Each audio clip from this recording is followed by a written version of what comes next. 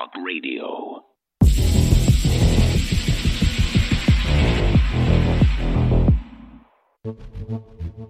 A viral video making the rounds has utilized Google Earth's history tool to show what appears to be mass graves on Epstein's island that were dug shortly after his arrest in 2006. In September of 2002, in the center of the island, Google Earth shows that there was nothing but a bare mound of earth. In March of 2005, the Palm Beach, Florida police began investigating Epstein after a mother reported that he sexually abused her 14-year-old daughter. In July of 2006, Epstein was arrested by the Palm Beach Police Department on state felony charges of procuring a minor for prostitution. Hours later, he was released on a $3,000 bond. A few months later, in November of 2006, Google Earth shows that the previously bare mound has what appears to be mass graves freshly buried on top of it. During this time, Palm Beach County State Attorney Barry Christier is accused of giving Epstein special treatment, and the FBI begin an investigation. In 2007, federal prosecutors prepare an indictment against Epstein, which is held up in the courts for a year. In June of 2008, Epstein pleads guilty to 1 count of soliciting prostitution and 1 count of soliciting prostitution from a minor. He is sentenced to 18 months in jail with a secret arrangement with the U.S. Attorney's Office to not be prosecuted for federal crimes. Epstein serves most of his sentence in a work release program that allows him to leave jail during the day. In July of 2009, Epstein is released from jail. 1 month later in August, Google Earth shows that what appeared to be mass graves on the mound have been covered over. In 2013, construction begins on the mound gravesite. By 2017, construction of what appears to be a tennis court is completed. Drone footage shows that the elevation in Google Earth is off. The newly built tennis court is on a flat plain surrounded by a dirt berm. By January of 2018, Google Earth shows that the tennis court has been raised and the earth beneath appears to have been excavated. In November of 2018, the Miami Herald begins publishing a series of articles about the Epstein case, which inspires public interest. In July of 2019, Epstein is charged on federal sex trafficking charges. 1 month later, the FBI raid the island. During this time, Google Earth shows cloud cover obscuring the view of the mound. On August 10th of 2019, Epstein is reported to have committed suicide in his New York City federal jail cell. The next available image is a month later, in September of 2019, and shows that the area on the mound is being used as a parking lot for commercial vehicles. The area is cleared by 2020 and has remained so until today. In a recent video, corporate media propagandist Megyn Kelly claims that we may be hearing from Jeffrey Epstein himself this year. We're not done with Jeffrey Epstein. I can tell you that for a fact. Can't tell you how I know, but I can tell you for a fact we're going to hear a lot more about Jeffrey Epstein in the coming year, and you may be even hearing from him directly. More on that as I'm allowed to tell you. While most believe that Epstein was murdered, many believe that he is still alive, claiming that images of his alleged corpse appear to be a different person, that the shape of his nose and ears were different. Reporting for InfoWars, this is Greg Reese. All right, folks, that is the latest Reese report. You can find and share it at band.video and Infowars.com. I'm Harrison Smith, sitting in for Owen Schroyer today on the War Room with a very big show. Epstein will be the main topic of discussion. We'll have Alex Jones in studio, Jason Burmis joining us via Skype. We have a special message from Owen Schroyer later in the show, but we are going to start off the top of this hour with Alex Jones in studio with Jason Burmis Skyping in as we go through the newest revelations of the Jeffrey Epstein saga. The newest revelations do seem to implicate in some way Donald Trump as well as Clinton and a lot of other people, new photos from it. So the saga continues. We'll determine exactly what's true, what's not, what's worth paying attention to, and what we can disregard as PSYOP, false information. Stay tuned. Alex Jones in studio on the War Room. On the other side, stay with us.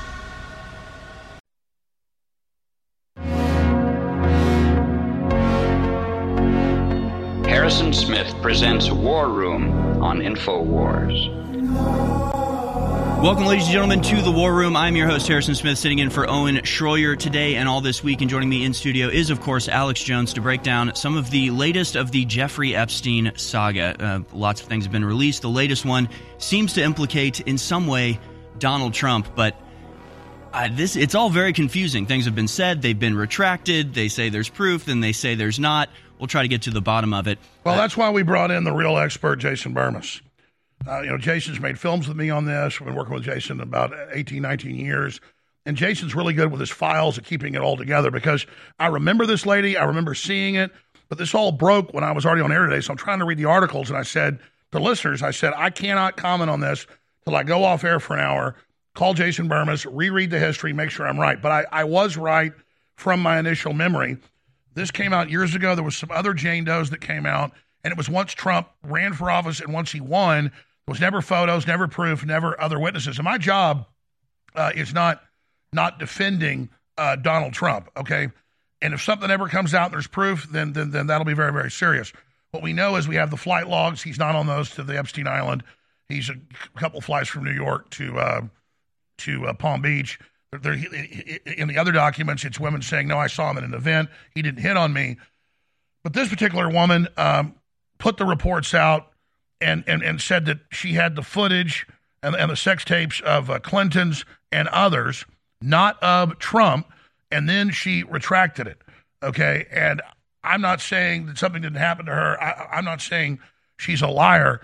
I'm simply saying I've been investigating this Trump thing now for 7+ years, and I guess it's 8 years now, and I've not seen evidence of her with him. But as I said, that's not my job to do this. I'm not exactly sure what's going on here, but these giant data dumps we were told were going to be the Epstein client list. And as Jason said before they even came out, he said, I don't think it'll be that. It's going to be court documents. And now it's like the 5th or 6th, I can't even keep track, dump of this information. And, we also saw that particular lady, I forget her name. Who's the blonde lady that thinks rape's hot? She's still Anderson Cooper? Oh, Carol. Eugene Carroll. Yeah, Eugene Carroll. No witnesses, no nothing. And it, fits a Law and Order script or something. So I'm very, very suspect of anything thrown at Trump because there's never been any real meat and potatoes. But at the same time, look at DrudgeReport.com. Shock claim. Trump's sex at Epstein Mansion, many girls, warning graphic details. But then the real claims she's making, I'm not saying they're real, the main claim is that Richard Branson, Prince Andrew, Clinton, and that reportedly she had the tapes. Well, I doubt if Epstein, which we know is shooting tapes of this, why would she have that? Again, so Trump's just a little sliver of this, but she just said she saw him a few times and claimed that he liked some girl and that she'd seen him at Epstein's house in New York or compound in New York. So again, if there are tapes, let's see them. Well, we know who has the tapes. The FBI, and we know they did get the tapes. So let me bring in our resident expert, syndicated talk show host, author, researcher, filmmaker, Jason Burmis, who I know has really been keeping his ear to the ground on this. Right now, for me, I'm speculating because I just got off air an hour ago, did my best, didn't talk to you before I got you on. Am I wrong? Does this implicate Trump, or is this another red herring to smokescreen all the real stuff we've got? Yeah, I haven't seen anything new that really implicates Trump at all. And even with this Sarah Ronsum information, I really want to put it into context. So in December of this year, we already had this right here where we knew that she said that she had watched these tapes with Epstein. And previously in 2019, Alex, when this was occurring, these documents were being dumped. What she was saying was the fact that this stuff was not only out, but that she had tapes. Now, other people made these claims as well. They said they went to Russia. They said they were going to release them. Never happened. I would be extremely suspect of anyone having these tapes. Later on, she did recant and said that she did it to protect herself and to bring attention to this case. Now, I'll say this. When you are being deceptive, you're not doing anybody any favors. Now, previously, Sarah Ronsum was Jane Doe 43. So a lot of the names that are coming out are those Jane Does that are being revealed. Now, in this new document dump that I'm seeing in pictures, some of the pictures were previously released, but I am noticing some new pictures, it appears, of the victims, including Sarah, who is on the island, but of age when she's on the island. And that's another aspect of this people need to understand. Yes, obviously there is the pedophilia aspect of this, but there is also the management and blackmail of individuals using sex operatives that are now of age and have been groomed from their teenage years. So for me, I would say that the biggest document that people aren't really paying attention to and going to that does show some new information is the one on Nadia Marcinkova. And I've been basically harping on Marcinkova because Marcinkova... And that's her. Let's show her. She's the blonde right here. Put her on screen. Yes, this is her right here, everybody. It's now Nadia Marcinko. And Nadia Marcinko, again, from this document trove that began to come out in 2019, is allegedly the young girl that was purchased from Yugoslavia from her parents at 14 and then groomed into this situation, and also a pilot. So what is the significance of her testimony? Well, she pleads the fifth 42 times in just a partial deposition, and now we're finding out the direct questions being asked about sex with Bill Clinton and others. Now, going back to Sarah Ransom and her claims about Trump, again, I am not here to attack any victims, but she certainly has not come into the public arena to make those claims. Those are printed. And I would also say that it does seem like some of the claims of some of the victims were either purposely false to protect themselves or purposely false to entice members of the media to cover this story more, because we have so many instances when, in fact, these people were burned. I know that muddies the situation. Well, let me expand on that. Narrative. If you've got it all coming out with the prints, all these people confirmed in photos with underage girls and on the island and constantly going on, then if you simply, through lawyers or whatever, and I'm not saying she did this, get people to make up stuff, then when it's proven to not be true, it confuses the whole thing and throws the baby out with the bathwater. I mean, here's one. Epstein victim claimed Trump had sex at pedophile's mansion. Clinton caught on tape. Then she recanted everything. So I'm sorry. That discredits her that she's, quote, recanted everything years ago. And now that this breaks again, it's recycled with no evidence of Trump. And again, give me some evidence that Trump's done something wrong. I'll go after him like flies on you-know-what, or like white on rice. I just... You've really been in the file. Now that you've had a chance, pull back here, Jason. What do you make of what this court's doing? Because, again, you said this last week, got picked up everywhere. Even mainstream media picked up what you started saying, last Tuesday, Wednesday, Thursday, that, yeah, usually you didn't see the New York Post and everybody saying, yeah, where are all the tapes? Where are the DVRs? Where are the hard drives? Where are the DVDs? Just room after room of these. We know the FBI got those. That's a fact.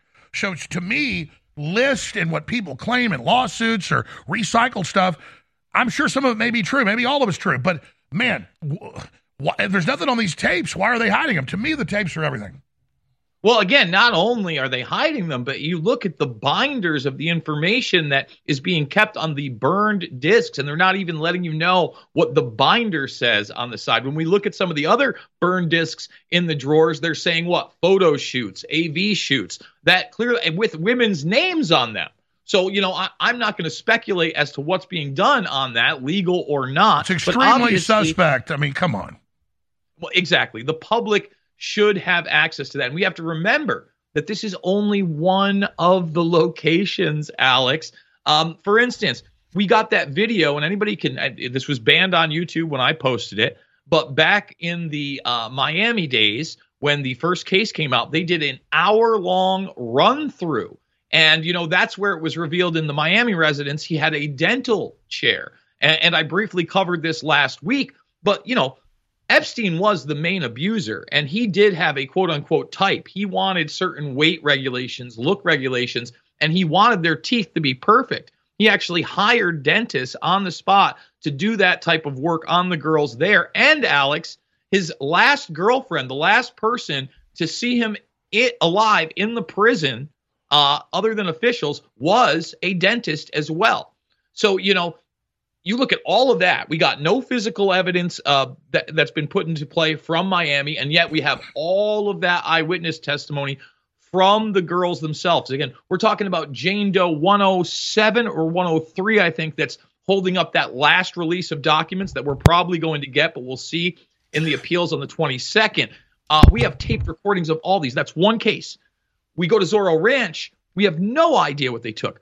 We have drone footage when they went to Little St. James Island of the FBI going through everything from the temple to the locations where they had garbage, Alex. A guy named Rusty Shackelford, an ode to the King of the Hill character, Dale Gribble, was the one posting that footage and showing again and again.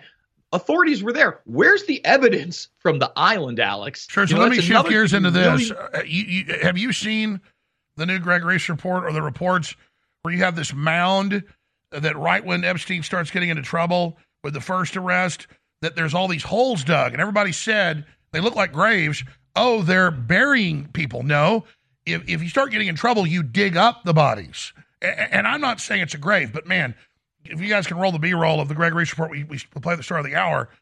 I mean, you look at this. This is Google Earth, and all of a sudden, all these holes get dug the month he gets arrested, and then they excavate it. They build like 3 things on top of it, turn it into a tennis court, then into a place to park cars, and all this weirdness, obsessed with this one spot on the property. All I'm saying is, I don't think they'd be burying people once he gets in trouble. I think they'd be digging people up, but I think that's still speculation.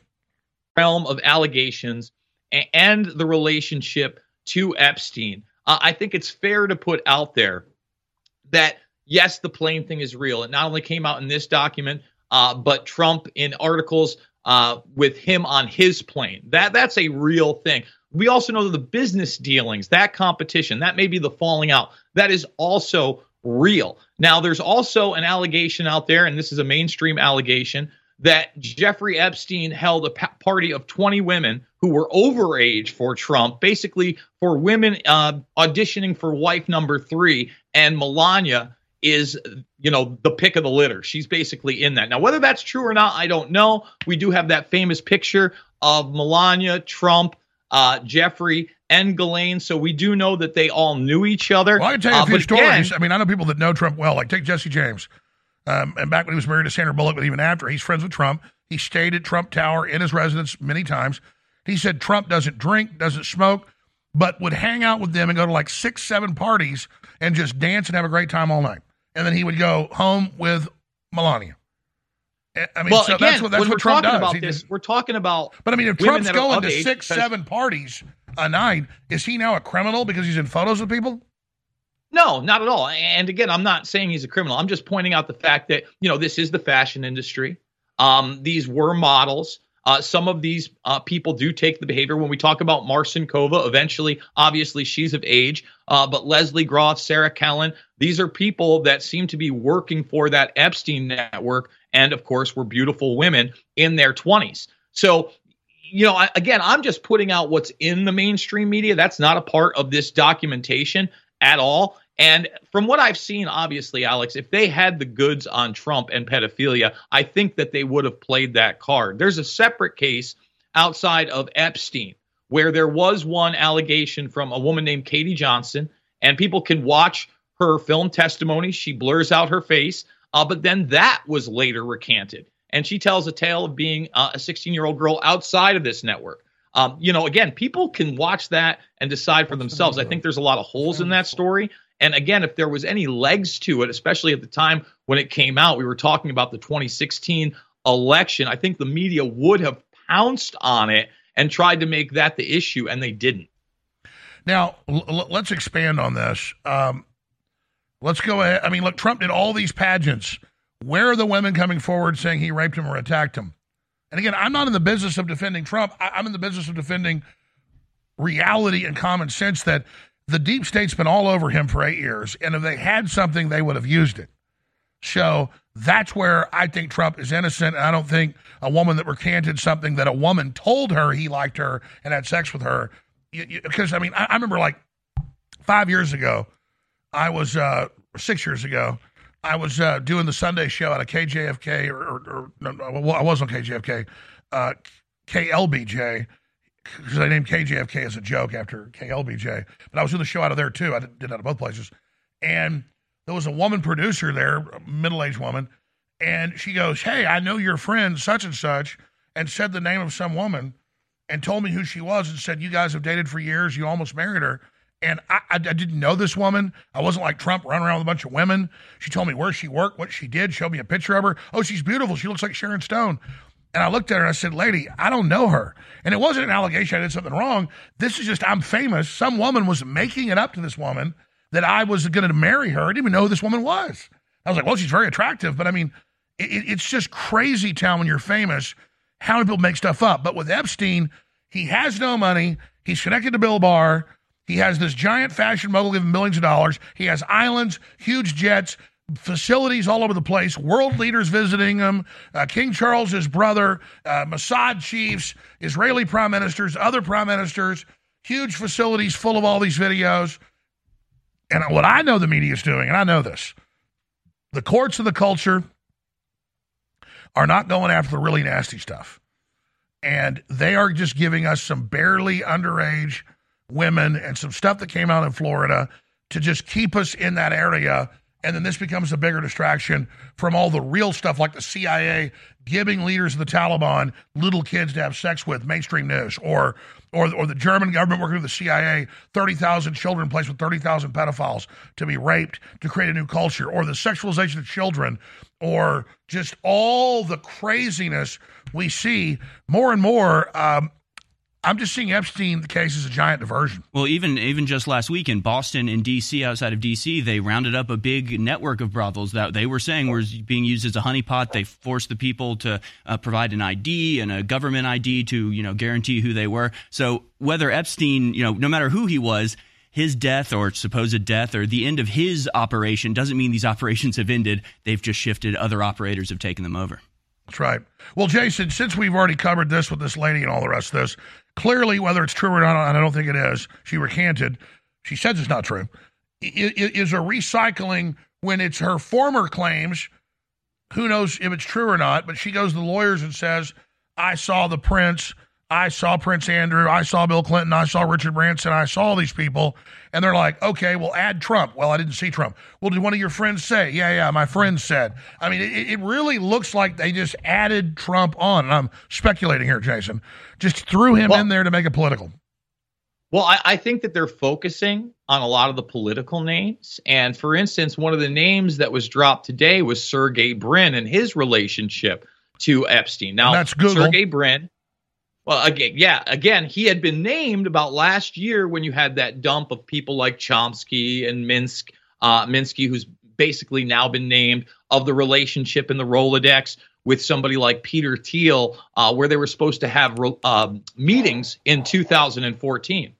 So I think they want to move away from the tech and the biomedical aspects of this. And another person, I think that their name is going to get dropped a little bit more, and maybe we'll see some media coverage, but I think they're going to try to move away from it just like Brin, is Larry Summers, Alex. And this is somebody I know you've spoken about a ton, highly influential. He goes from the Bush administration, the first one, or I'm sorry, 99, the Clinton administration, into the second Bush administration. He's the president of Harvard. And the reason I bring him up recently, this is a Bilderberg guy, very influential guy, very connected to the Clintons, but he was recently put on the board of OpenAI.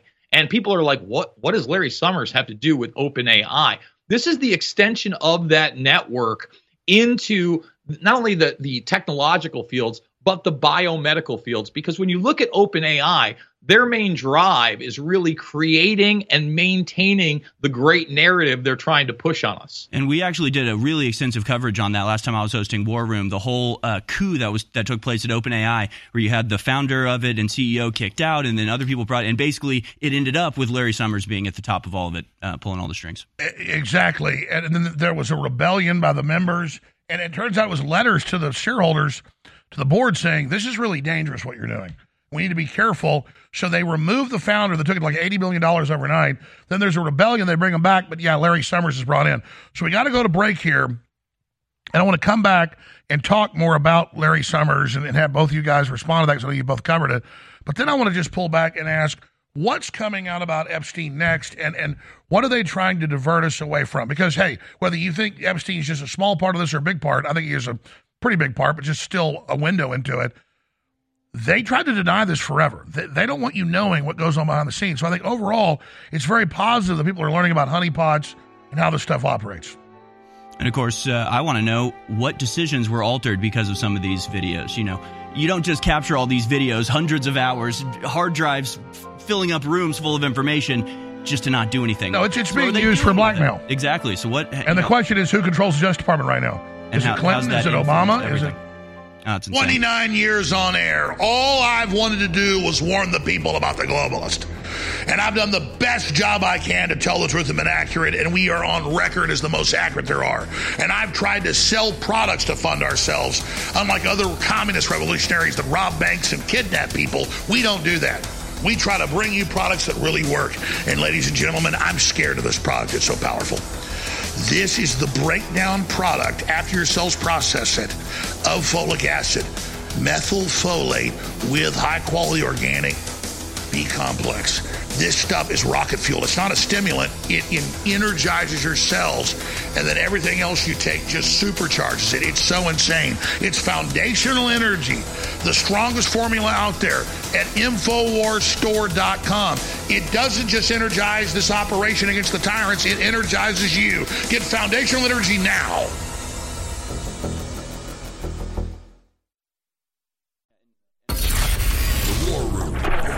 Infowars.com/show.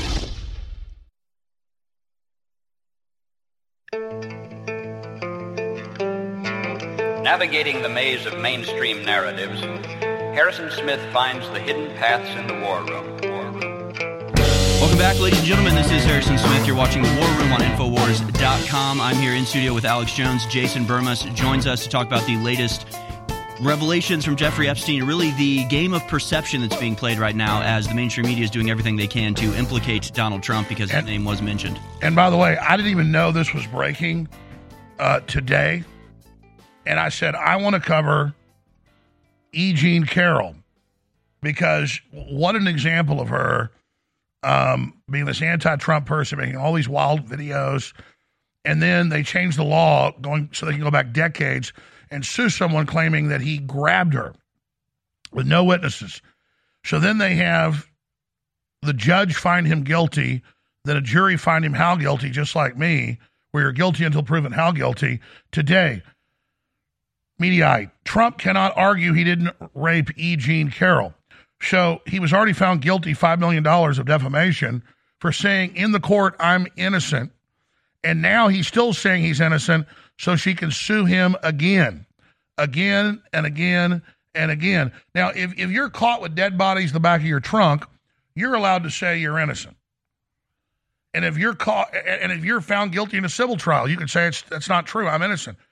These courts are so weaponized now, just like Trump in New York, where the judge found him guilty, and Letitia James, Attorney General, said he's guilty before the trial started, and then there's no jury. It's a judge deciding. So Judge Lewis Kaplan ruled that legal representation for former President Donald Trump cannot argue he did not rape E. Jean Carroll. Okay, so this is just now broke, ladies and gentlemen. The ruling came. Judge Kaplan wrote, defendant and his counsel shall not offer any evidence, conduct examination, or make any argument relating to Carroll II jury's determination that plaintiff has failed to prove the defendant raped her within the meaning of the New York penal law, which they never found he raped her in the law. They said you defamed her by saying you don't know her. Folks, I'm not joking. So this is what, here's the judge's letter. Here is what they've turned the courts into. I mean, this is a system destroying itself. There's no way they ever come back from this. They have screwed the pooch here, ladies and gentlemen. Let's play a clip of her saying rape is sexy, which I don't think it is, and saying most men think it, if memory serves, and then saying that Anderson's shirt's basically hitting on Anderson Cooper. So imagine she says Trump grabbed her. The jury says it's defamation. He did. The jury doesn't find he raped her. And then now he still says he's innocent, so she's suing him again. Here's a clip. You don't feel like a victim. I was not thrown on the ground and ravished, which the word rape carries so many sexual connotations. This was not sexual. It hurt. But I think most people think of rape as it is a violent assault. It is not. I think most people think of rape as being sexy. Let's take a short break. Think of the fantasies. We're just going to take a quick break. If you can stick around, we'll talk more on the other side. You're fascinating to talk to. It's so weird. It's one of the weirdest clips. And so Trump can't say he didn't rape this woman. No witnesses, no nothing. I have to laugh because it's just so bizarre. But obviously there's multiple levels to the attacks against Trump, right? There's the trying to get the legal justification to take him off the ballot. There's just the sheer distraction and trying to keep him tied up in court cases just to prevent him from doing anything political in the meantime. And then there's the public perception, which I think ties into the Epstein thing, the E. Jean Carroll thing, where most people don't read past the headlines, especially the headlines that we're seeing about, like this one from The Messenger. This was one on top of Drudge. Epstein victim claimed Trump had sex at pedophile's mansion, Clinton caught on tape, then she recanted everything. Most people, if they're not reading this critically, might come away thinking, oh, there's tapes of Trump doing this. So the public perception and just implanting in people's minds, Trump's a rapist, Trump's friends with Epstein. I have a fear that the average person is going to come away with everything being released with Epstein. If you ask a regular person, you know who Jeffrey Epstein, they're going to say, oh, isn't that Trump's friend? Something to do with Trump? He was like Trump's friend at the end of the day. Well, that's what they always do. And I want to get Jason's take on this, but that clip is so bizarre. So strange. Trump is sued for saying he never knew her and he's innocent. And now there's another suit because the jury didn't say he raped her, but that he lied about raping her. And now there's another civil case where Trump can't say he's innocent again. So it goes on and on and on and on and on. Play her one more time. You don't feel like a victim. I was not thrown on the ground and ravished, which the word rape carries so many sexual connotations. This was not sexual. It hurt. But I think most people think of rape as it is a violent assault. It is not. I think most people think of rape as being sexy. Let's take a short break. Think of the fantasies. We're just going to take a quick break. If you can stick around, we'll talk more on the other side. You're fascinating to talk to.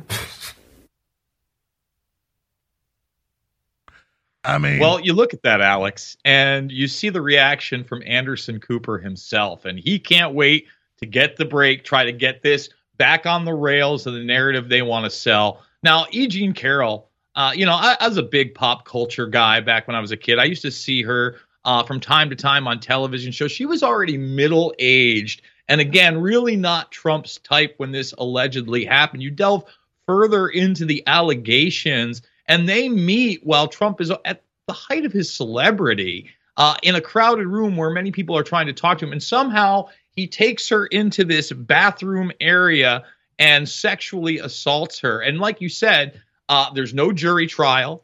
There's really no evidence presented or anybody to back up these claims other than E. Jean Carroll. And yet a judge just defaults that this is the case. And to Harrison's point of narrative management, this ensures that the media, when they reference Trump, they can throw in Donald Trump, the rapist, and say, well, I'm referring to E. Jean Carroll. I would like to remind people that when this was brought up at that town hall on CNN that just made him look so much better. I mean, when they look at that in retrospect, I can't imagine they think that was a good decision. When they brought up the E. Jean Carroll situation, the way that Trump described it was almost like a comedy bit, and I couldn't see one person in that audience that believed that narrative. And essentially, it's really only strengthened him with the base or people that are just beginning to question narratives. That's what I'm saying is it's open season, and I'm not going to get into the stories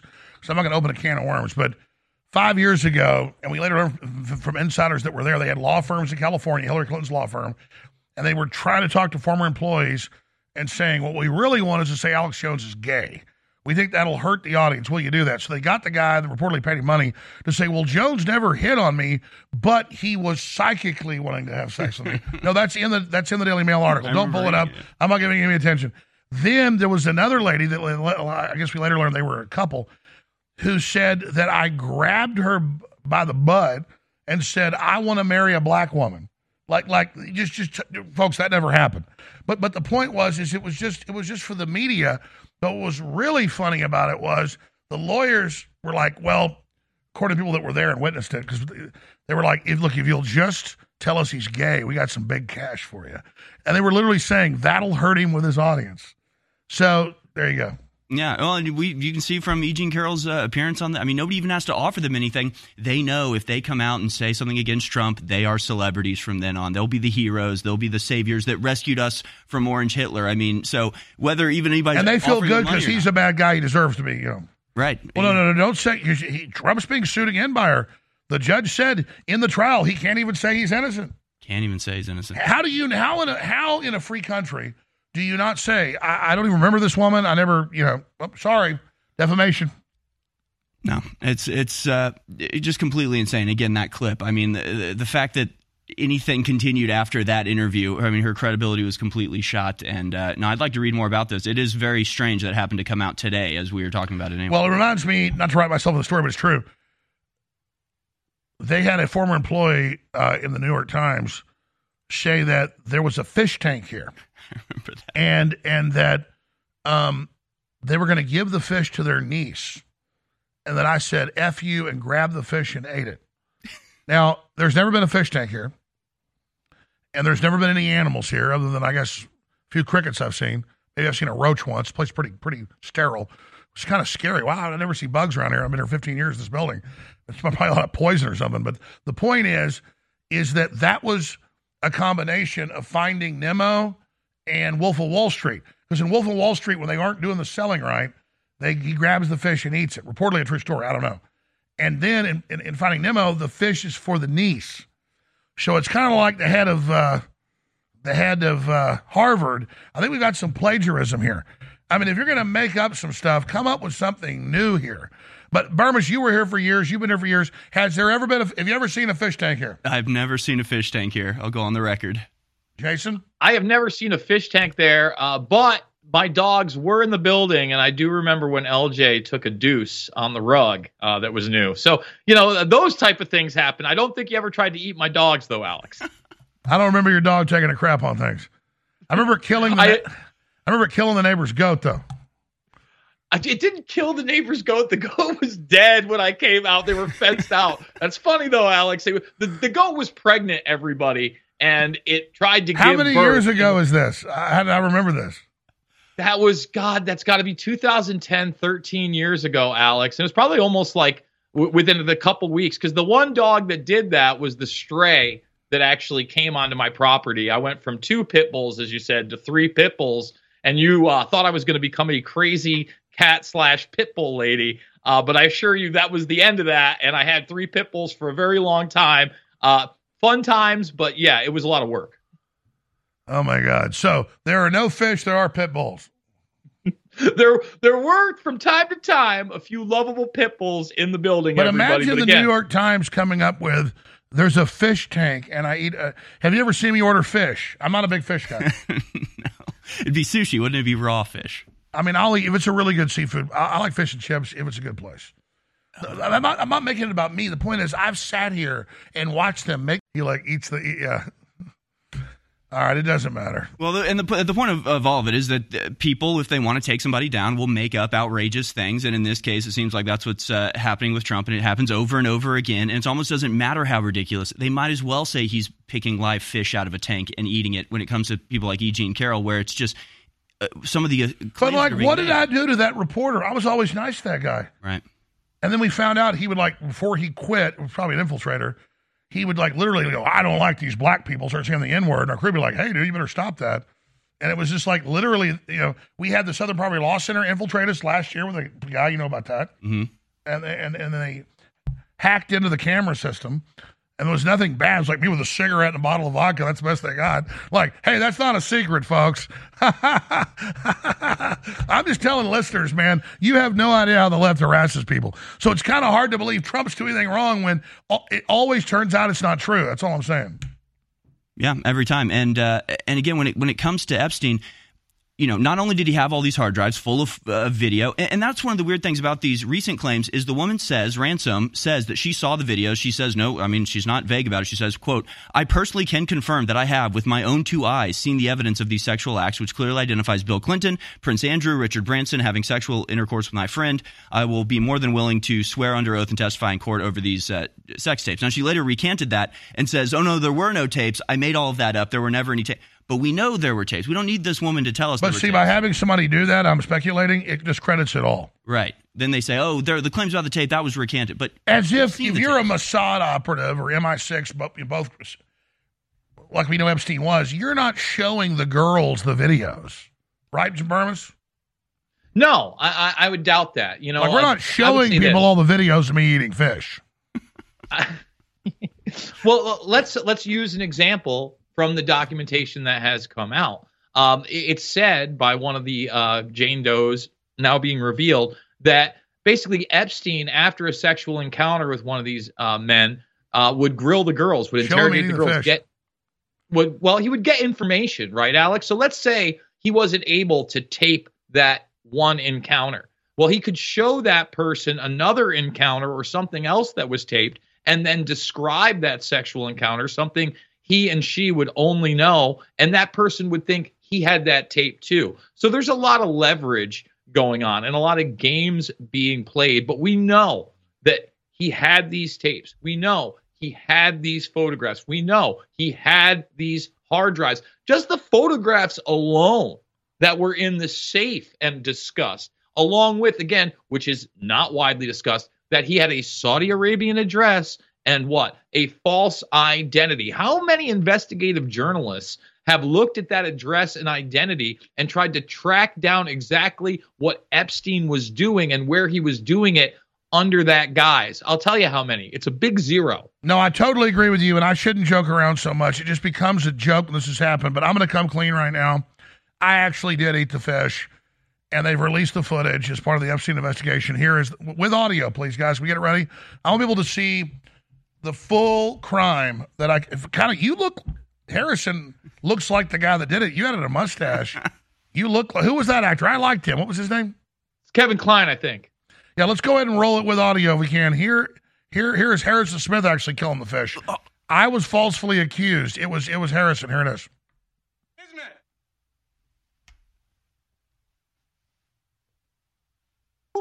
Here, boy. Down the hatch. That was before I dyed my hair. Delicious. You. Better eat the green one? Okay. What's this one's name? Well, not Wanda anyway. I'm going to call her Lunch. Hello, Lunch. Hello.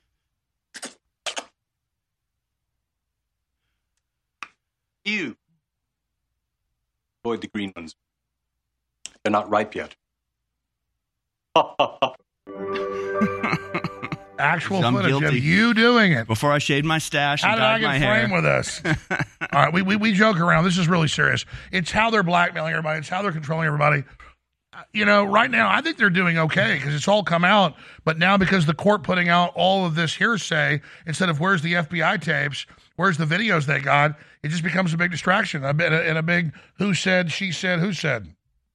And Jason, you're the expert on this. I mean, what is your big takeaway from everything that's been released so far? Because it has been 5 or 6 releases. Sometimes people are saying there's a release, but it's old information. I mean, what have we actually learned over the recent releases for the Jeffrey Epstein info? Again, not much, right? Like I said that most of this would have been in the public arena, but I think the things that I focused on, for instance, that we now have Marcinkova directly not discussing Bill Clinton and other bigwigs and what they did. I think the fact that now we're starting to look at more of the financial stuff. In other words, we're having names redacted where they're talking about the Bill and Hillary Clinton Foundation actually funding the escapades of Ghislaine Maxwell and those projects. They're focusing away from that. We're finding, again, exactly. You got the Democratic Party, the Bill and Melinda Gates Foundation's involved, the Clinton Global Initiative's involved. That's really what's important, is that there was a lot more than just sex going on here. Absolutely. So instead of focusing on those revelations, the money revelations, or the actual names in these eyewitness accounts that we now know of people that were involved, because Marcinkova, absolutely involved. Groff, absolutely involved. Kalin, absolutely involved. We're worried about the quote about Bill Clinton liking him young. Is that a revelation? Is that something new? Does that add to the conversation? No, it doesn't. But it does distract away from the fact that, again, we're not focusing on New Mexico at all. That's not in these documents, right? Other than Bill Richardson. Well, that's right. We never hear about Paris. We never hear about Zorro Ranch. We hear some about the island, but mainly about New York. I agree with you. Zorro Ranch was the big complex where the Clintons actually... Well, that was the complex where Bill and Hillary Clinton literally had a part-time residence. So they would visit together, and they had their own little ranch on that compound. That's a big deal. Remember, Hillary Clinton really hasn't been mentioned much in the Epstein case. But she likes young girls. It's come out. She's got more tail than a toilet seat, Clinton said. You know what? I've heard that quote too. All I'm going to say is obviously the relationship with the Clintons was extensive in that they were at Chelsea Clinton's wedding. When I say they, Ghislaine Maxwell is pictured there. Okay, so and she stands out from the crowd too. It's like this shot down the steel with them coming down, and she stands out like. Webster Hubble's daughters never looked more horse-like. Webb Hubble's another great example. People wonder how these things can happen. For those that don't know what Alex is referencing, Webb Hubble was one of the lawyers that Hillary Clinton worked with back in the day. The other person would be Vince Foster. What gate was it? The Whitewater Gate? What was it? It wasn't Watergate. The Whitewater scandal. That's Whitewater. What it was. Yes, the Whitewater scandal is where we got some revelations on that. But years and years later, there was an article out there where Bill Clinton was directly asked about Chelsea Clinton. He said he didn't sire her and that it was Webb Hubble. Webb Hubble got asked on the record by WorldNet Daily, and he gave no comment. Chelsea Clinton has actually been confronted with this information. But if you look at it, there is no doubt that Hillary Clinton, who was also rumored to be having a sexual relationship with Vince Foster, was having one with Webb Hubble as well. If you can look at Chelsea Clinton and look at a picture of Webb Hubble and not see clearly that this is the man that fathered her, I'm sorry, you're blind. It's like Trudeau and Castro. Right? You look at a picture of Justin Trudeau and Castro. But they were never really in proximity, except a few visits. But yeah. Hey, seriously, what are you going to cover after we leave? Burmis, great job. Where do people find your show? You're about to start it right now. You can check me out over at what is now Patriot.tv, Monday through Friday, 6 p.m. Eastern. And it's an interview-based show. We're going to be doing more stuff outside of that, especially with these Epstein documents. But you just follow me at Jason Burmis on everything. And I'm going to keep up on this. I'm doing the spaces like you are, Alex. And anything new that I think is relevant is definitely going to be covered. You're doing a good job keeping track of it all. Thank you. All right, Harrison, you're about to take over the next 2 hours. Owen's got some well-deserved time to hang out with family. What are you going to cover coming up? We got a lot of stuff to cover. We got, of course, the invasion, German farmers taken to the street and actually making a big difference. Massive. We have an article from Bloomberg that says this year there's more elections than ever.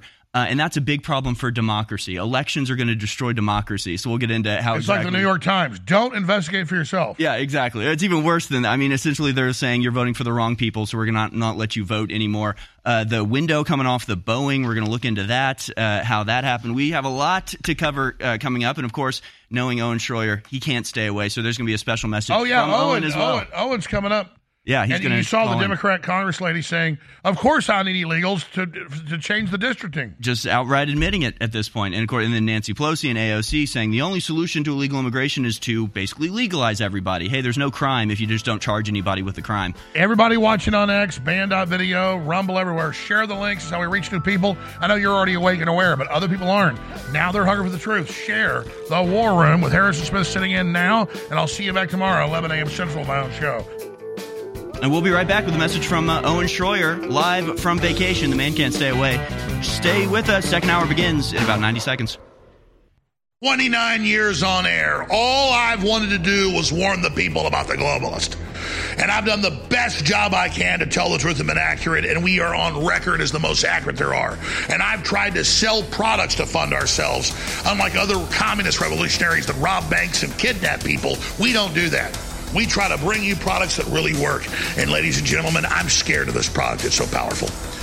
This is the breakdown product, after your cells process it, of folic acid, methylfolate with high-quality organic B-complex. This stuff is rocket fuel. It's not a stimulant. It energizes your cells, and then everything else you take just supercharges it. It's so insane. It's foundational energy, the strongest formula out there at InfoWarsStore.com. It doesn't just energize this operation against the tyrants. It energizes you. Get foundational energy now.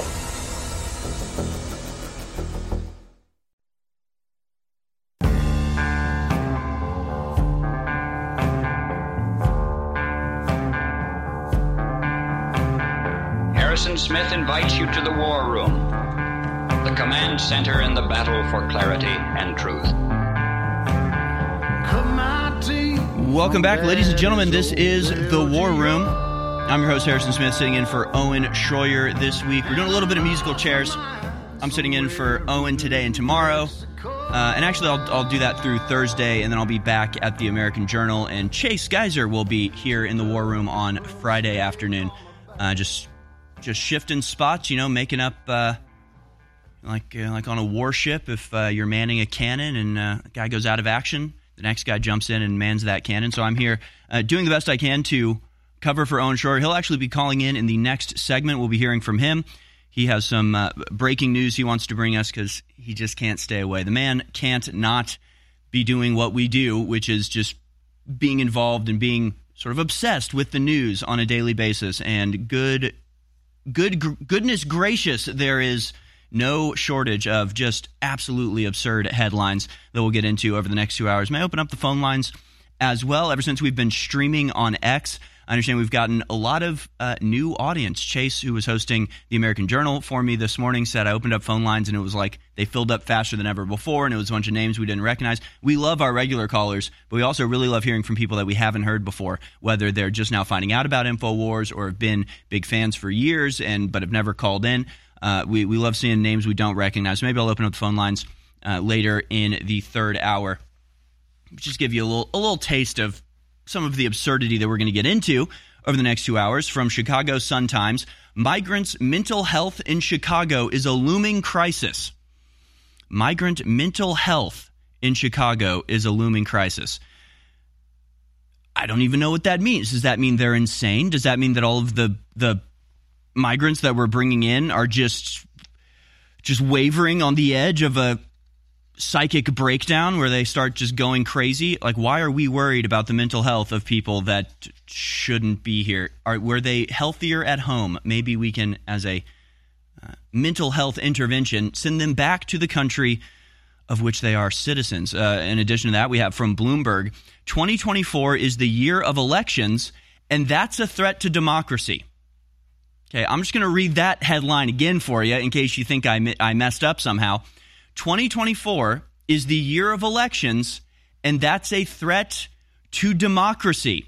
More than 40% of the global population will be voting this year, and we have a 10% chance everything will go well. We'll get into what the hell they're even talking about. How can voting be a threat to democracy? Well, it's a threat to our democracy if you vote for the people that they don't want, including parties like the AfD, the Alternative for Deutschland in Germany, the right-wing party that is still continuing to grow in its support and dominate in local elections. And so, of course, their solution to this rising popularity of a Democratic Party is to make them illegal, to say if you support AfD, you're a terrorist, and outlaw them from holding office. It's our democracy, after all, and if something becomes too popular with the people, you use terrorist laws to shut them down.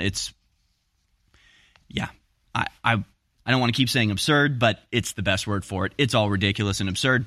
Meanwhile, Fauci will appear before Congress to answer questions on mask mandates and COVID-19 origins. I know Rand Paul is very excited to talk about this. He is in Washington today, January 8th. The questioning will go on for 2 days, and we'll bring you some updates as to what is being asked of Fauci as more and more information about not just the source of COVID being a lab origin, but also the vaccine and the incredible amount of death. Of course, Alex went on for 2 hours today with a very knowledgeable expert in the 17 million number that's increasingly being talked about even in mainstream news as the number of people who have been killed because of the vaccine. We also have this story. BlackRock plans to lay off 600 employees, about 3% of their global workforce, almost entirely from the DEI ESG spot of area of their operation. So ESG is over.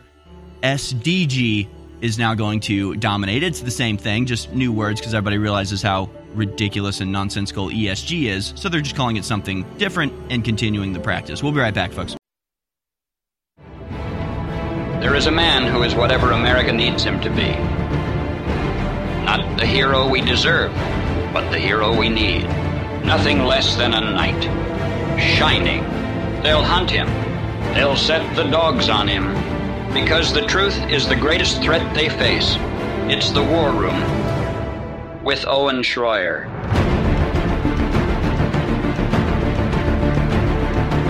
All right, ladies and gentlemen, Owen Schroyer coming to you remotely here today. And I just want to give the audience a bit of an update here. This was already some pre-planned time off that I'm taking to spend time with family, get caught up with family. Since I'm not able to travel and I missed the Thanksgiving holiday, it's hard to keep up and see family. So Alex actually told me I could take 3 weeks if I wanted or needed it. But as you can see, it's difficult enough for me to take 1 day, let alone a whole week. So I'm guessing I will be back hosting next Monday. But I want to thank Alex, Harrison, Jason Burmis, and the rest of the guests for filling in for me this week while I'm away with family. I'm truly blessed. I got to tell you, I'm truly blessed. God's blessings continue to rain down on me. But I'm looking forward to Harrison covering some of the breaking news he had just mentioned, the Fauci testimony, the latest Epstein developments, and so much more. But there were some things that I felt I did need to come on here and address because they directly involve me. And one of those things is the debate, if you want to call it that. I mean, I actually think the moderator did a good job just letting the guys go after one another, quite frankly, instead of having kind of a traditional debate style. But let's call it a debate that was truly historic that InfoWars hosted this Saturday. But I wanted to address a couple things because I was a topic of discussion, but it's not about me. It's about my case, and it's about how it was indeed a precedent-setting case, as I warned it would be. But before I get into that, let's kind of just lay the backdrop here. Joe Biden has been completely unhinged when it comes to the January 6th rhetoric ever since Saturday. And if you've been following his Twitter account or whoever posts from there, if you are following his comments regarding January 6th, then you realize why his new nickname is Dementia Hitler. But it really hit me in this moment. And I know we already talk about how this was the Democrats' Reichstag moment, but it even hit me even more so watching them recommit to this false narrative, watching them recommit to their attacks on Trump supporters, really in a more aggressive fashion from the highest level of power in the land, the presidency, than we've seen to this day. And it really hit home. And I know we've talked about this before, but I think it's worth putting this back into our consciousness to understand what we're really going through here in this history. This was truly the Democrats' Reichstag moment. And if you understand what the Reichstag meant for the Nazis and World War II, then you start to get a better understanding of what I'm talking about. They truly intended, with all of their operatives there on the ground, standing down the National Guard, standing down police, using their false narrative, fake news media, they really wanted to have a massive riot that day that saw mass violence, mass damage, and they really wanted the images Forget about what we saw during Trump's inauguration in 2017, which, of course, they do want us to forget about that violence, which was actually rioting and violence. But they didn't cover that. That was never an insurrection. That was never a problem. That was just what the Democrats do. But they really wanted the scenes probably closer to what we saw in the summer of 2020 during the Democrat riots, where you take a picture from above these cities, Washington, D.C., Chicago, Minneapolis, all these cities, and it's just fires and smoke and police lights. I mean, it truly looks like a war zone. That's what they wanted on January 6th. Now, they didn't get that, but that's what they wanted. Let's be clear. Their operatives that were on the ground that day, that was the optics they wanted. That was the moment they wanted, and they didn't get it. Which, thank God for that. Thank God for Alex Jones for helping in that. And thank God that Trump supporters aren't violent people, generally speaking. But they continue to lie about all the details. Now, that's par for the course. Of course, they're going to lie about all the details. Of course, they're going to lie. There were no weapons there. There was never any intent or anything like that. But I don't want to go back into those details. But let's just take a pause, since they really, really came after the January 6th false narrative harder than ever, I think, this last weekend. Let's really know what that was about. The Democrats wanted their Reichstag moment, and they didn't get it. But they had a game plan, and they're sticking to it. So when you see Joe Biden and the Democrats come out with all these lies and the false narratives and stoking up their rhetoric and stoking up the division and poking and prodding at the Trump supporter and warning, as unfortunately I predicted, Matthew Graves warning, yeah, we're about to arrest hundreds, if not thousands of more people for January 6th. So maybe get ready for that too. There might be hundreds or thousands of more arrests this year dealing with January 6th, including to journalists. So don't be surprised if that happens, because that was their Reichstag moment. Now, if you don't know about the Reichstag, the Nazis burned their own building, blame their opposition, and then assume full power, full authority. So are the Democrats going to do that next in 2024? Just cancel the election? Are we going to see a cyber attack? Are we going to see a U.S. Navy vessel bombed? Are we going to see something so that they can totally assert themselves? Blame it on Russia, blame it on Iran, blame it on whoever. That's what we have to be on the lookout for. But you know what? Here's the final thing that I think is the most important that came from the debate. Because aside from the facts and fictions of January 6th, that you know what the truth is, I know what the truth is. The unfortunate thing is that the American left and liberals have no clue what the truth is. And what occurred to me listening to the Krasensteins, who have agreed to come on this show in the future, by the way, to debate me on my sentencing in January 6th. So I do intend to have them on the show when I get back, and I assume they will honor their word. But it occurred to me listening to them speak why the American left is so dangerous. There is a combination of ignorance and arrogance that the American left is encapsulated in right now. And it is the most dangerous combination in politics that you can ever imagine. It's what led to the French revolutions. J'accuse, and then off with his head. I think the only thing that outweighs the liberal leftist Americans' ignorance is their arrogance. And we saw a perfect example of that in the debate Saturday when Krasenstein and Destiny, I think was the other guy's name, said there was never police waving people into the building. I mean, ladies and gentlemen, this has been well documented. There's multiple videos, multiple angles, multiple locations. I mean, that's just straight up ignorant. To say that there was never a stand down of police, to say that Trump never requested more police, again, that's just well documented facts. And they just sit there smugly smirking, saying, oh, none of that exists. And then they get into my case. And they start saying things about my case that are clearly untrue. And for them to go on there and speak so confidently about my case, when it's clear they've never even read the sentencing documents. They have no clue the details of any of my charges. And so when you see that, it's the deadliest combination in politics, ladies and gentlemen, ignorance and arrogance. And that's what we're getting from the American left right now.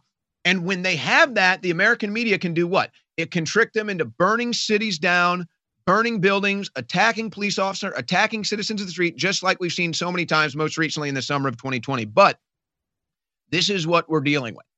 So these are truly historic times, and that's why it's so hard for me to stay away. But I do intend on being back next week. So I hope you'll continue to support the show by shopping at InfoWarsStore.com so that there will be a show. but I know you will continue to support us because we're still here despite all the attacks, all the censorship, and yet still we are on the air, and that alone is a victory. I appreciate Harrison for keeping my seat warm and all the other guests and guest hosts that are going to be joining us. See, here at InfoWars, we like to provide you with great guest hosts. A lot of other people, when they take time off, they put some schlub in the seat because they want to look even better when they take time off. They want their audience to miss them even more when they take time off. We like to put talent and smart, informed people in the chair when we're away because that's what it's all about here at InfoWars. So I appreciate Harrison for doing that. Now, I only planned on doing one segment. I know Harrison has a lot of news. Harrison, I'll volunteer myself for another segment if you got any questions or anything you want to go over with me. I absolutely do. I'm gonna keep you here for one more segment because I think the way you just broke down arrogance and ignorance, I think we need to delve a little bit more into that because I think that is an absolute brilliant way to illustrate, as you rightfully point out, like the biggest problem that we have right now. I also have the video of Matthew Graves, U.S. District Attorney, saying they're going after everybody that was basically in D.C. at this point. I mean, it's been 3 years, and they're still ramping up the prosecution. So we'll show that video. I'd love to get into that on the other side. Stay with us. January 2024 is here, and that means up to 60% off at InfoWarsStore.com, free shipping, and double Patriot points. This is one of the biggest deals of the year, and it supports the InfoWar. And we're selling out a lot of these products, and it'll be months and months till more are back in stock. Whether it's books, films, t-shirts, you name it, you need to go to InfoWarsStore.com right now and take advantage of this 2024 New Year's sale, double Patriot points, free shipping, and so much more. Get a copy of my book, signed or unsigned, The Great Awakening, The Plan to Defeat the Globalists and Launch the Next Great Renaissance. And again, thank you so much for your amazing support in 2023. But 2024, as everybody knows, is the big year. So please support us and get great products at InfoWarsStore.com. And tell everybody you know, and those you don't know, tune into the live show at InfoWars.com/show. God bless, and we're going into 2024 together. One of the most frustrating things about being awake to the globalist agenda is seeing the general public still asleep. By and large, not aware of the magnitude of the incredible danger they're under, but also the ongoing attacks and the magnitude of the death caused by the lethal injections masquerading as vaccines. It is so frustrating to see people going about their daily lives oblivious. And you realize ignorance is not bliss, it equals death. But people are starting to really understand how serious things are, and that's a hard thing to do, because to wake up to a dystopic reality and realize that we're in the middle of a giant biological weapons war against humanity, and that there's mass sterilization that's already taken place, and they're cutting off all the major energy sources, is really hard to deal with, but it's the reality. Facing it is our only chance to turn this around, because stuff's about to get really, really nasty. Infowars.com. The War Room. Infowars.com/show.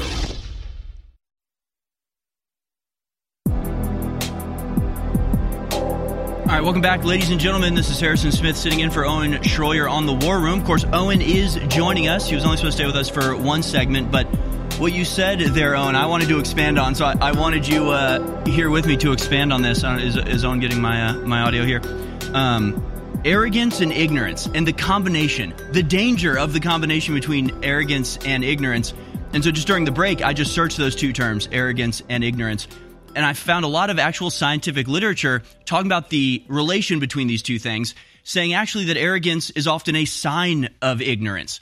Like if you're ignorant about something, I don't know, I guess it's humility that's the opposite of these things, right? Humility says, yeah, I may not know. I could be wrong. Who's to say? I think I know what's right, but if you tell me something that's different, then I'll change my mind. And it takes a certain level of humility and a lack of self-importance. And it's that self-importance that the left just oozes. They're better than you. They know more than you, even when they haven't even started to look at this information. So I just wanted to keep you on to expand on this a little bit. Arrogance and ignorance, and the toxic brew that's created when these two things exist in the same individual, as it seems to exist in everybody on the left. Destiny and the Krasensteins sort of as a paramount example of this, but they're not the only example, obviously. Well, debate or argument, whatever you want to end up calling it, was so important. And this is why political debate is so important. And in my mind, this is why the American left avoids it like the plague, because most of them know they're going to be totally exposed. I mean, most of these people know they don't actually do any research, right? They just glob on to whatever the narrative is, or whatever feels comfortable, or whatever feels, like the diverse, liberal, accepting thing to do or say. They don't actually do any research of their own. I mean, that was shocking. I remember tuning in, and when they said Trump never requested National Guard, there was no stand down of police, there weren't police waving people into the building, and Alex just had his facepalm moment. It's just like, oh my gosh. It's like, oh my gosh. Like these people really have no idea what's going on. And they vote. And they vote, and they have influence, and they influence young people, and they teach, and they're doctors. I mean, they don't just vote. These are like lead thinkers on the left. These are people that the left points to as being, brilliant and tuned in, and they listen to their advice. So, because then you take it to just the average person, and the level of ignorance is almost unimaginable. I mean, these are people who it's their job every day. They're talking about political stuff. Every hour of every day they're on Twitter engaging in this stuff, and yet they still don't know the most basic facts. Now think about the average person that's got a job and kids and pets, and they're up to their ears in debt, and they don't look into this stuff at all. Imagine how ignorant they must be. Well, and I mean, there were just so many examples of that, so many moments of that. And it's just so frustrating, because you just wish that somehow you could crack through that thick, liberal, low IQ, ignorant, arrogant skull. And just, if you could just get a little fracture in there and somehow just get the truth in there, that maybe they could see the world for what it really is. Maybe they could see how they've been fooled, but they're too comfortable. And I think that's what it is. I think that there's this comfort level of realizing and accepting the things that we've realized and accepted is just too discomforting, right? And it's not politically correct. It's nice and comfortable to be politically correct and stay on that side of the aisle. I'm sure you saw that video. In fact, I may have actually found it from you, where a individual did a compilation of Scott Adams talking about how the anti-vaxxers were right, and he juxtaposed that with your commentary and my commentary and Alex's commentary, and he said, you guys won. And we're saying we didn't win. This was not a win or loss. The win would have been if people would have listened to us and not taken it. But unfortunately, that wasn't what happened. I have family members that took it, and now guess what? They're on blood thinners the rest of their life because they had a negative side effect. So, I mean, that's exactly what we're talking about, though. We've accepted the world for what it is. That's what it is. We know the world that we live in. As dark and scary as that acceptance might be, it's liberating, and it's just the reality. Right. So you can sit here and say, oh, the cops never waved people into the Capitol. You're not living in reality. You can sit here and say the feds had no involvement on January 6th. You're not living in reality. You can sit here and say they had no idea the vaccines were going to be having side effects and all these heart problems. You're not living in reality. They didn't know the virus came out of a lab. They had no idea. You're not living in reality. This isn't a left or right issue. We might land on the right side, politically speaking. We might have conservative values. Some of us might have liberal values when it comes to certain issues too. But this is about common sense and reality. Exactly. And we're reaching this point now, and I think that this is kind of a lot of what Elon Musk refers to as the woke mind virus. You truly have a mind virus. You don't live in reality anymore. But then there's the ignorance and the arrogance and the laziness that comes with it. If you're about to go on a debate about January 6th, and you haven't even done a modicum of research enough to understand any of the circumstances, that there were obviously confidential informants there, that there were obviously agitators and instigators there posing as Trump supporters, that there was obviously a police and National Guard stand down, the facts are there, and there were police waving people into the building, then you're not even trying. You're not even giving it a basic effort. And quite frankly, just to make this quick point, this is why I switched from sports to politics when I was 24 years old. So I guess 10 years ago, a decade ago. This is why I switched from sports to politics, because for the first time ever, I tuned into the mainstream news and I started looking at information that was relevant to politics and current events. And it hit me like a ton of bricks. Like, oh my gosh, people are following uninformed individuals. People are following literally fake news. It took me one day of watching mainstream media, cable news for current events and politics. It took me one day to realize that. And I could never look back. I said, I have to take my talents and my abilities as a broadcaster and a journalist and a reporter, and I have to be that guy. I have to tell the truth. And then I found out, okay, there are other organizations out there. There are other individuals out there. Of course, they never get the love in the mainstream media. They don't get promoted on all these mainstream networks. But yet here we are at InfoWars still fighting the good fight. And I mean, yeah, if Scott Adams wants to say, okay, you were right, that's fine. We were right. But it's not a win.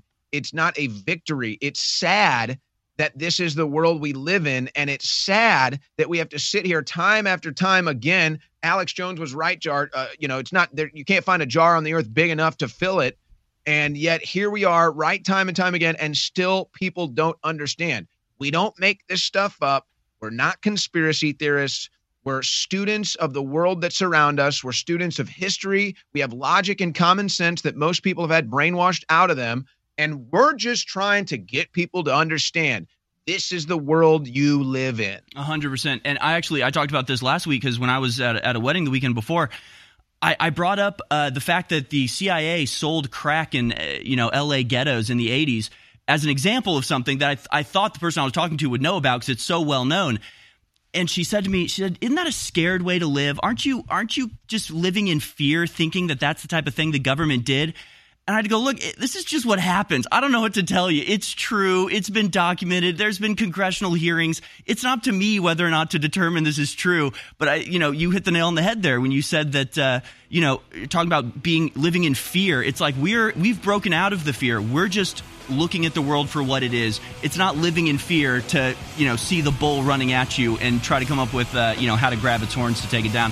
Owen Shroyer, I'm going to let you get back to relaxation. Owen will be back on next Monday. Thank you so much for joining us. Honestly, we could go on for the whole hour, but I'm going to let you have your vacation. I'll get into some of this news on the other side. Owen Shroyer, ladies and gentlemen. 29 years on air. All I've wanted to do was warn the people about the globalist. And I've done the best job I can to tell the truth and been accurate, and we are on record as the most accurate there are. And I've tried to sell products to fund ourselves. Unlike other communist revolutionaries that rob banks and kidnap people, we don't do that. We try to bring you products that really work. And ladies and gentlemen, I'm scared of this product. It's so powerful. This is the breakdown product after your cells process it of folic acid, methylfolate with high-quality organic B-complex. This stuff is rocket fuel. It's not a stimulant. It energizes your cells, and then everything else you take just supercharges it. It's so insane. It's foundational energy, the strongest formula out there at InfoWarsStore.com. It doesn't just energize this operation against the tyrants. It energizes you. Get foundational energy now.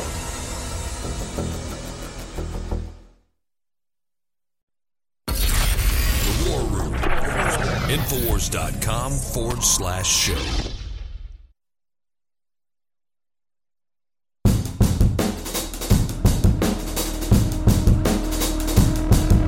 Peeling back the layers of the day's events to reveal the core truth. War Room with Harrison Smith.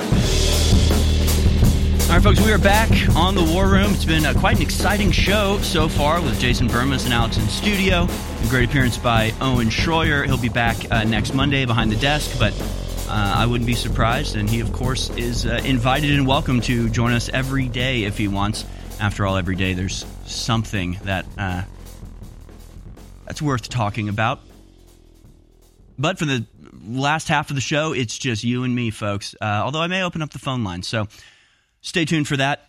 We'll open up the phone lines probably in the third hour, but we have a lot to talk about before then. Still, I'm just kind of obsessing now about this point that Owen made of arrogance and ignorance and the combination of those two. Everything's so inverted these days, like not just wrong, not just incorrect, but actually inverted, the opposite of reality. Black is white, white is black, war is peace. Everybody knows these things, but especially when it comes to a place like InfoWars, where we're accused of spreading mis and disinformation. 90% of what I do here is debunking mainstream media. What we do is we confront the lies in the mainstream media and correct them. We almost never are the ones like coming up with stuff. We don't come up with anything. We respond to what the mainstream media says. We react to the mainstream media's lies in order to correct them. We debunk things. We are debunkers of misinformation, not spreaders of misinformation. Just like conspiracy, saying that we are a conspiracy theorist, we're coming up with these conspiracies. We're just reading what's in the mainstream media. It's all right there. And you would think that arrogance would come along with knowledge. But the reality is, and again, ever since Owen said it, I just typed in those words, arrogance and ignorance, into Google and was just looking at some scientific papers. And it's pretty well established how these things are correlated, actually. And when you really think about it, it starts to make sense when you differentiate confidence from arrogance. And arrogance has this attitude of condescension, looking down, thinking you're better than somebody else. And it's almost a necessary thing to have when you are ignorant and unconfident in your ignorance. And this was something I remember very distinctly sort of learning this probably when I was 15. When I was 15, I was going to film weddings for this company. Wasn't even really, it was a guy and his family, and they would go out and film weddings, and I wanted to work with them, but I was 15, so the boss, Jack, was like, I want to meet your parents. And we all went out to dinner so he could talk to my parents about me working for him and all that sort of stuff. And at one point, my dad was sort of making a joke, and he was going, so you're videographers. How's the relationship with the wedding photographers? Do you just stand across the room and leer at one another? And remember my boss, Jack, and everybody sort of laughs, and he laughs and goes, I'm sorry, what does leer mean? And he didn't know what the word leer meant. And I think we've all been in that situation where like somebody says something, you can't quite hear him, but you just sort of laugh along, go, yeah, totally, absolutely, totally. And then you just hope they don't ask you a follow-up question because you didn't actually hear them. And it was such a revelation to me of just like, you don't have to pretend you know something that you don't. If you don't know the definition of the word leer, right, it means to like glare, it means to like stare at angrily. And if you don't know the definition of that, there's no shame in just being like, I don't know what that word means. What are you saying? What are you describing? And it was just sort of a revelation to me of being like, all right, confidence isn't the ability to know everything and do everything and, you never look bad and never look stupid. It's the ability to put yourself in a situation where you might look stupid or admitting your ignorance in a certain regard and not feel like that reflects badly or poorly on you. To have the confidence, but it's not arrogance, but the confidence to say, yeah, I don't know anything about this. I don't know what that word means, or I know a lot of other stuff. I'm a pretty smart dude. I have a lot of things I could talk about that you don't know about, but I don't know about this one thing. So why don't you tell me? How about I'm not the authority in this situation? And it came around again in 2016 when I would be talking to friends, and I've always been political. All through high school, I was very political, very conservative. All my friends knew this. They all knew that I cared about things that they didn't care about. I read InfoWars. I watched Alex Jones. I read white papers. I did all that stuff. They didn't. Then 2016 comes around, and instead of sort of having the humility or just confidence to say to me, hey, you know about this stuff, like, what do you think? And then sort of listening to me, they were trying to tell me things and they don't know anything. They don't know anything about it. And it was always strange to me because, like, I don't really watch football. I don't care about football.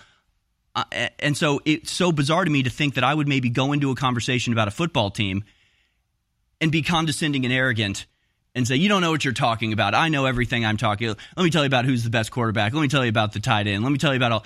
I don't know. So here are my friends who, they know a lot about sports. I don't know a lot about sports.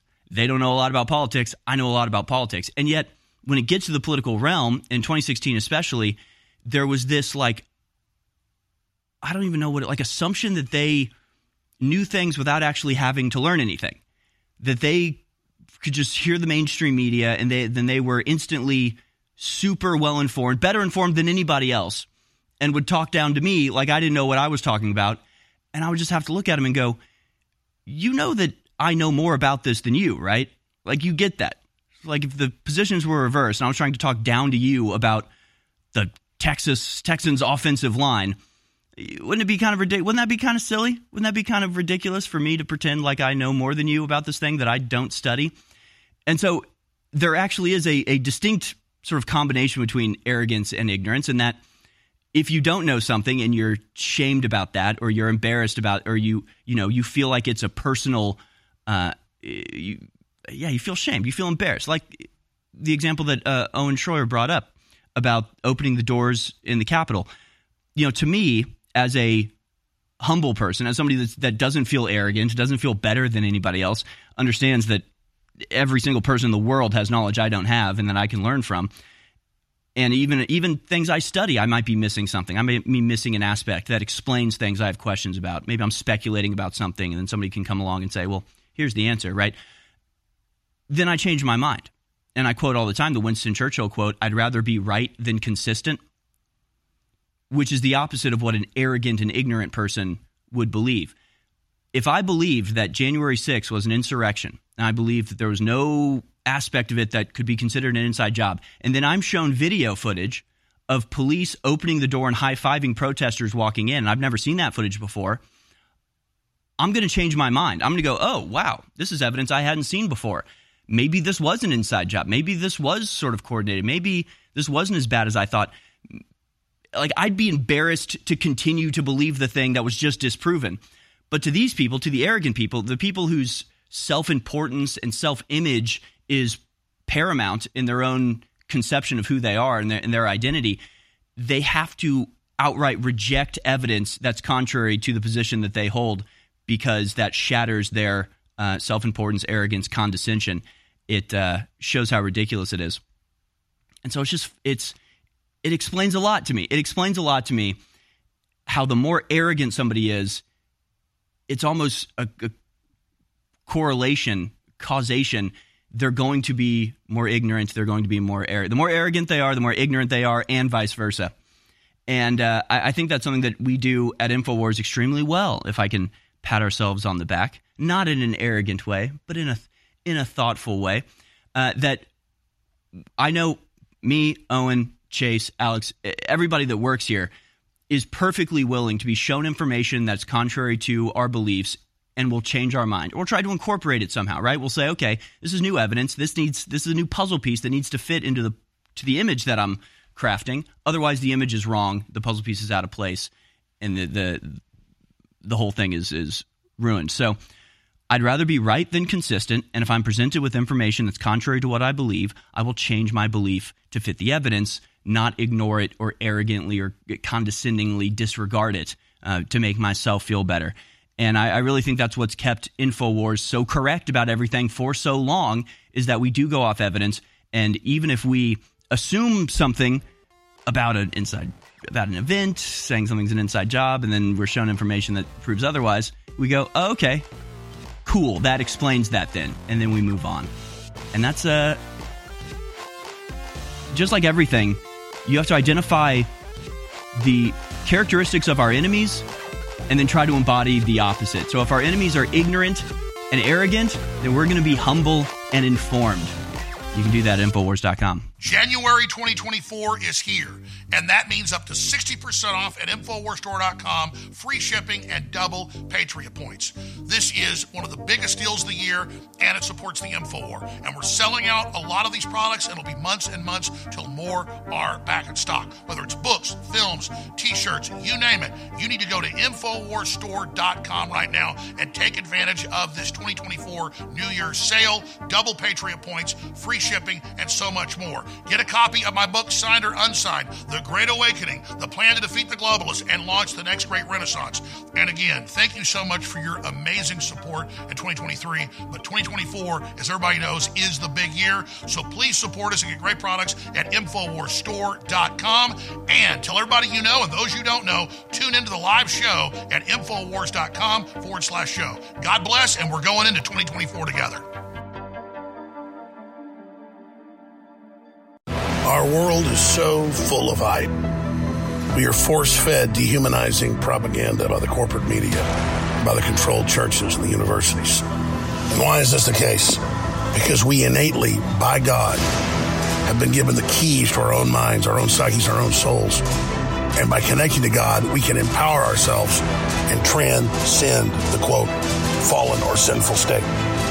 So the chemicals that we ingest and all the things that we try to bring into our bodies to change who we are only lowering us. They're only making us more depressed. In the end, they're only making us less fulfilled. It is only by going within and really making that connection to God that we can truly empower ourselves. That's why the globalists bombard us with toxins and chemicals to block us getting the normal vitamins and minerals and trace elements our bodies need to be healthy and to be able to basically reach out beyond the third dimension. And that's where the incredible products come in at InfoWarsStore.com. The War Room. InfoWars.com/show.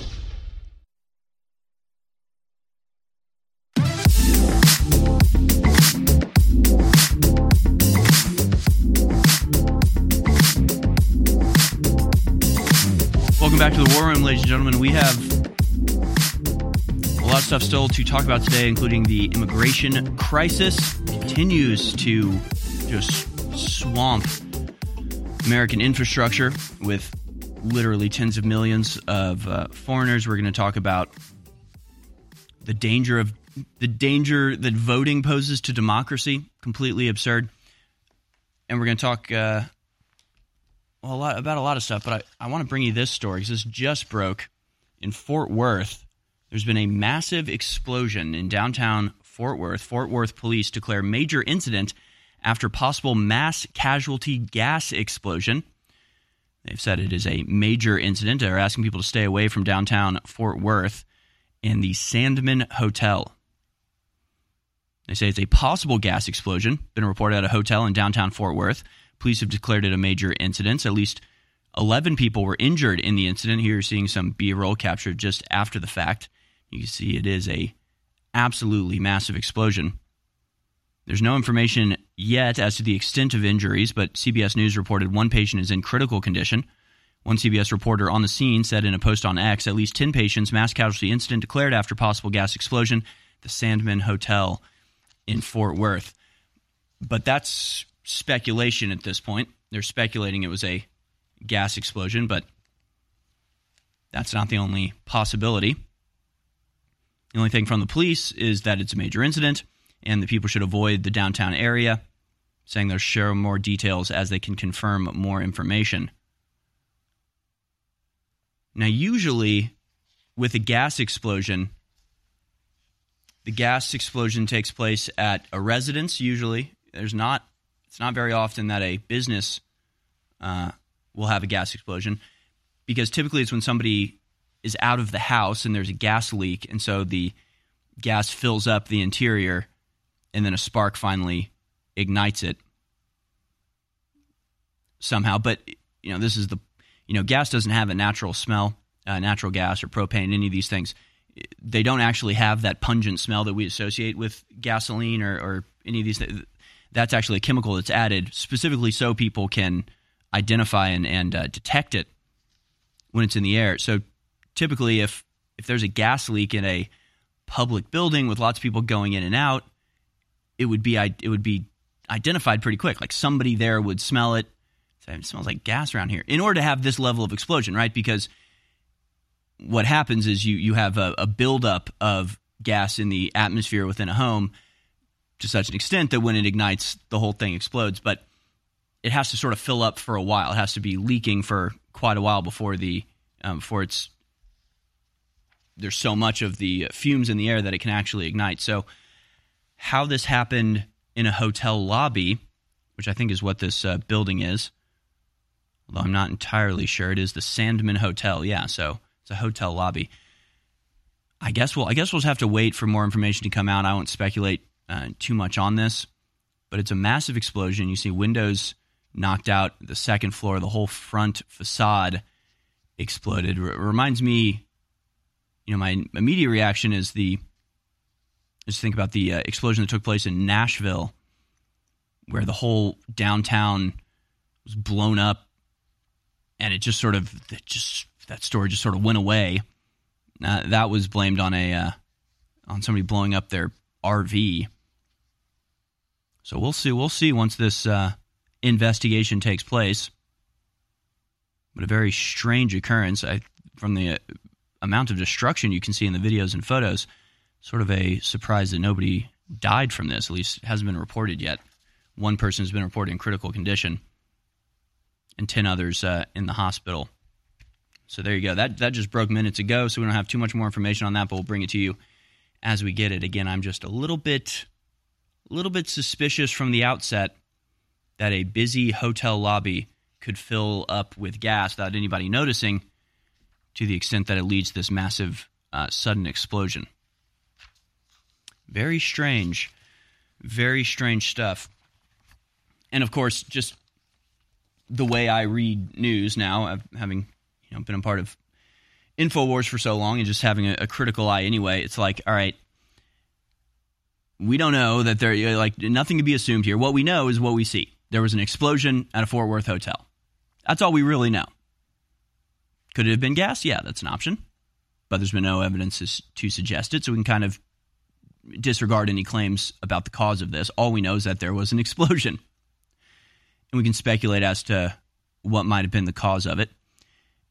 And even if it does turn out to be a gas explosion, just pure mismanagement of the infrastructure there or whatever it may be, it still seems to point to an overall trend that we've reported here, which is just the competency crisis. And again, I don't know whether I'm seeing more stuff now because of sort of confirmation bias. Maybe I'm looking for it more, but not seeing it as much. Or so I am seeing it more because I'm looking for it. Or whether there really is an increase in these types of occurrences, which aren't directly related to one another, in the sense that it's not one crime group going around causing explosions here and train derailments there. But it is part of an overall process that America seems to be going through where we can't keep up our infrastructure. A report just came out saying something that like 95% of the bridges in America are overdue for replacement. I don't know if the crew can find that. It was a story this weekend, an official accounting of all of the bridges and infrastructure in America. And something like 90% of the bridges are sort of beyond their expiration. They should have been replaced before now, but need to be replaced. And whether it's the train derailments, and again, last year, it sort of started with the East Palestine, Ohio derailment. That was the big one where everybody started paying attention. But it was like every day there were train derailments. And it's like, is this just happen all the time? We don't notice it. Now that we're looking for it, we're seeing this problem, but really it's no different than it always was? Or is there an increase in train derailments? And I guess unless you actually get into the details on all of this, so here it is, Report Card for America's Infrastructure, Overview of Bridges. There are more than 617,000 bridges across the United States. Currently, 42% of all bridges are at least 50 years old, and 7.5 of the nation's bridges are considered structurally deficient, meaning they're in poor condition. 178 million trips are taken across these structurally deficient bridges every day. And it just goes on and on and on. And I'm wondering where that 80% is. We need to increase spending on bridge rehabilitation from $14.4 billion. 1 in 3 bridges in America needs repair or replacement. Yeah, it's not good.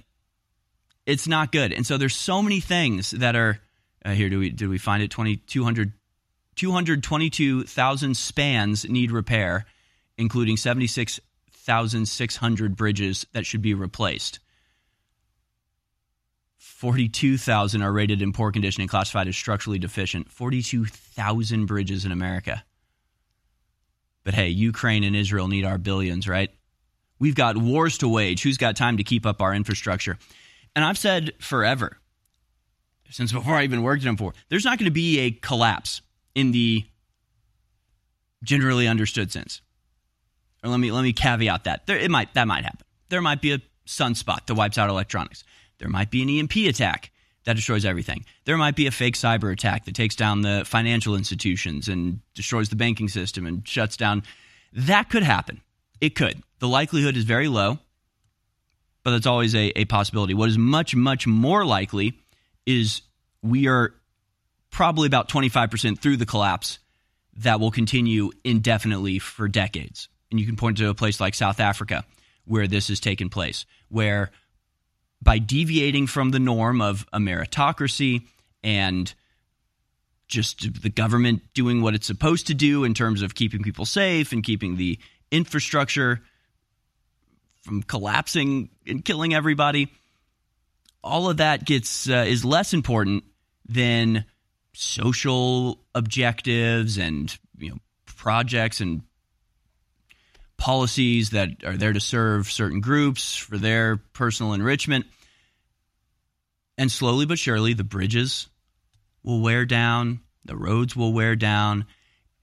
When you go to get on a plane, it's just going to be that much more dangerous, just more close calls, more planes literally falling apart in midair, like happened with the Air Alaska plane. This is the collapse. This is what it looks like.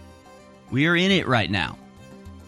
And we're going to see more stuff like this gas explosion in Fort Worth, where it's just, not everything's being taken care of. Not everything is up to snuff. Somebody's dropping the ball here, covering themselves there. And you might not be able to directly connect it, but there is a connection between all of these, and it's the collapse that we're going through. Finally, after close to a year, in early November, where I'm cutting this ad, we finally got one of our flagship products back in stock, Ultra 12, the highest quality vitamin B12 organic. You take it out of the tongue so you get better absorption into the body through your blood vessels, and what it does to every system in your body is simply incredible. It's the natural, clean energy, focus, immune system, everything. And it's 40% off exclusively at InfoWarsStore.com. This has been rated as the best B12 in the country. It's available from a top lab that we private label it through at InfoWarsStore.com. Ultra 12, vitamin B12, taken sublingually, now back in stock at InfoWarsStore.com, or you can call toll-free and order it as well, 888-253-3139, and Ultra 12 funds the InfoWar as well.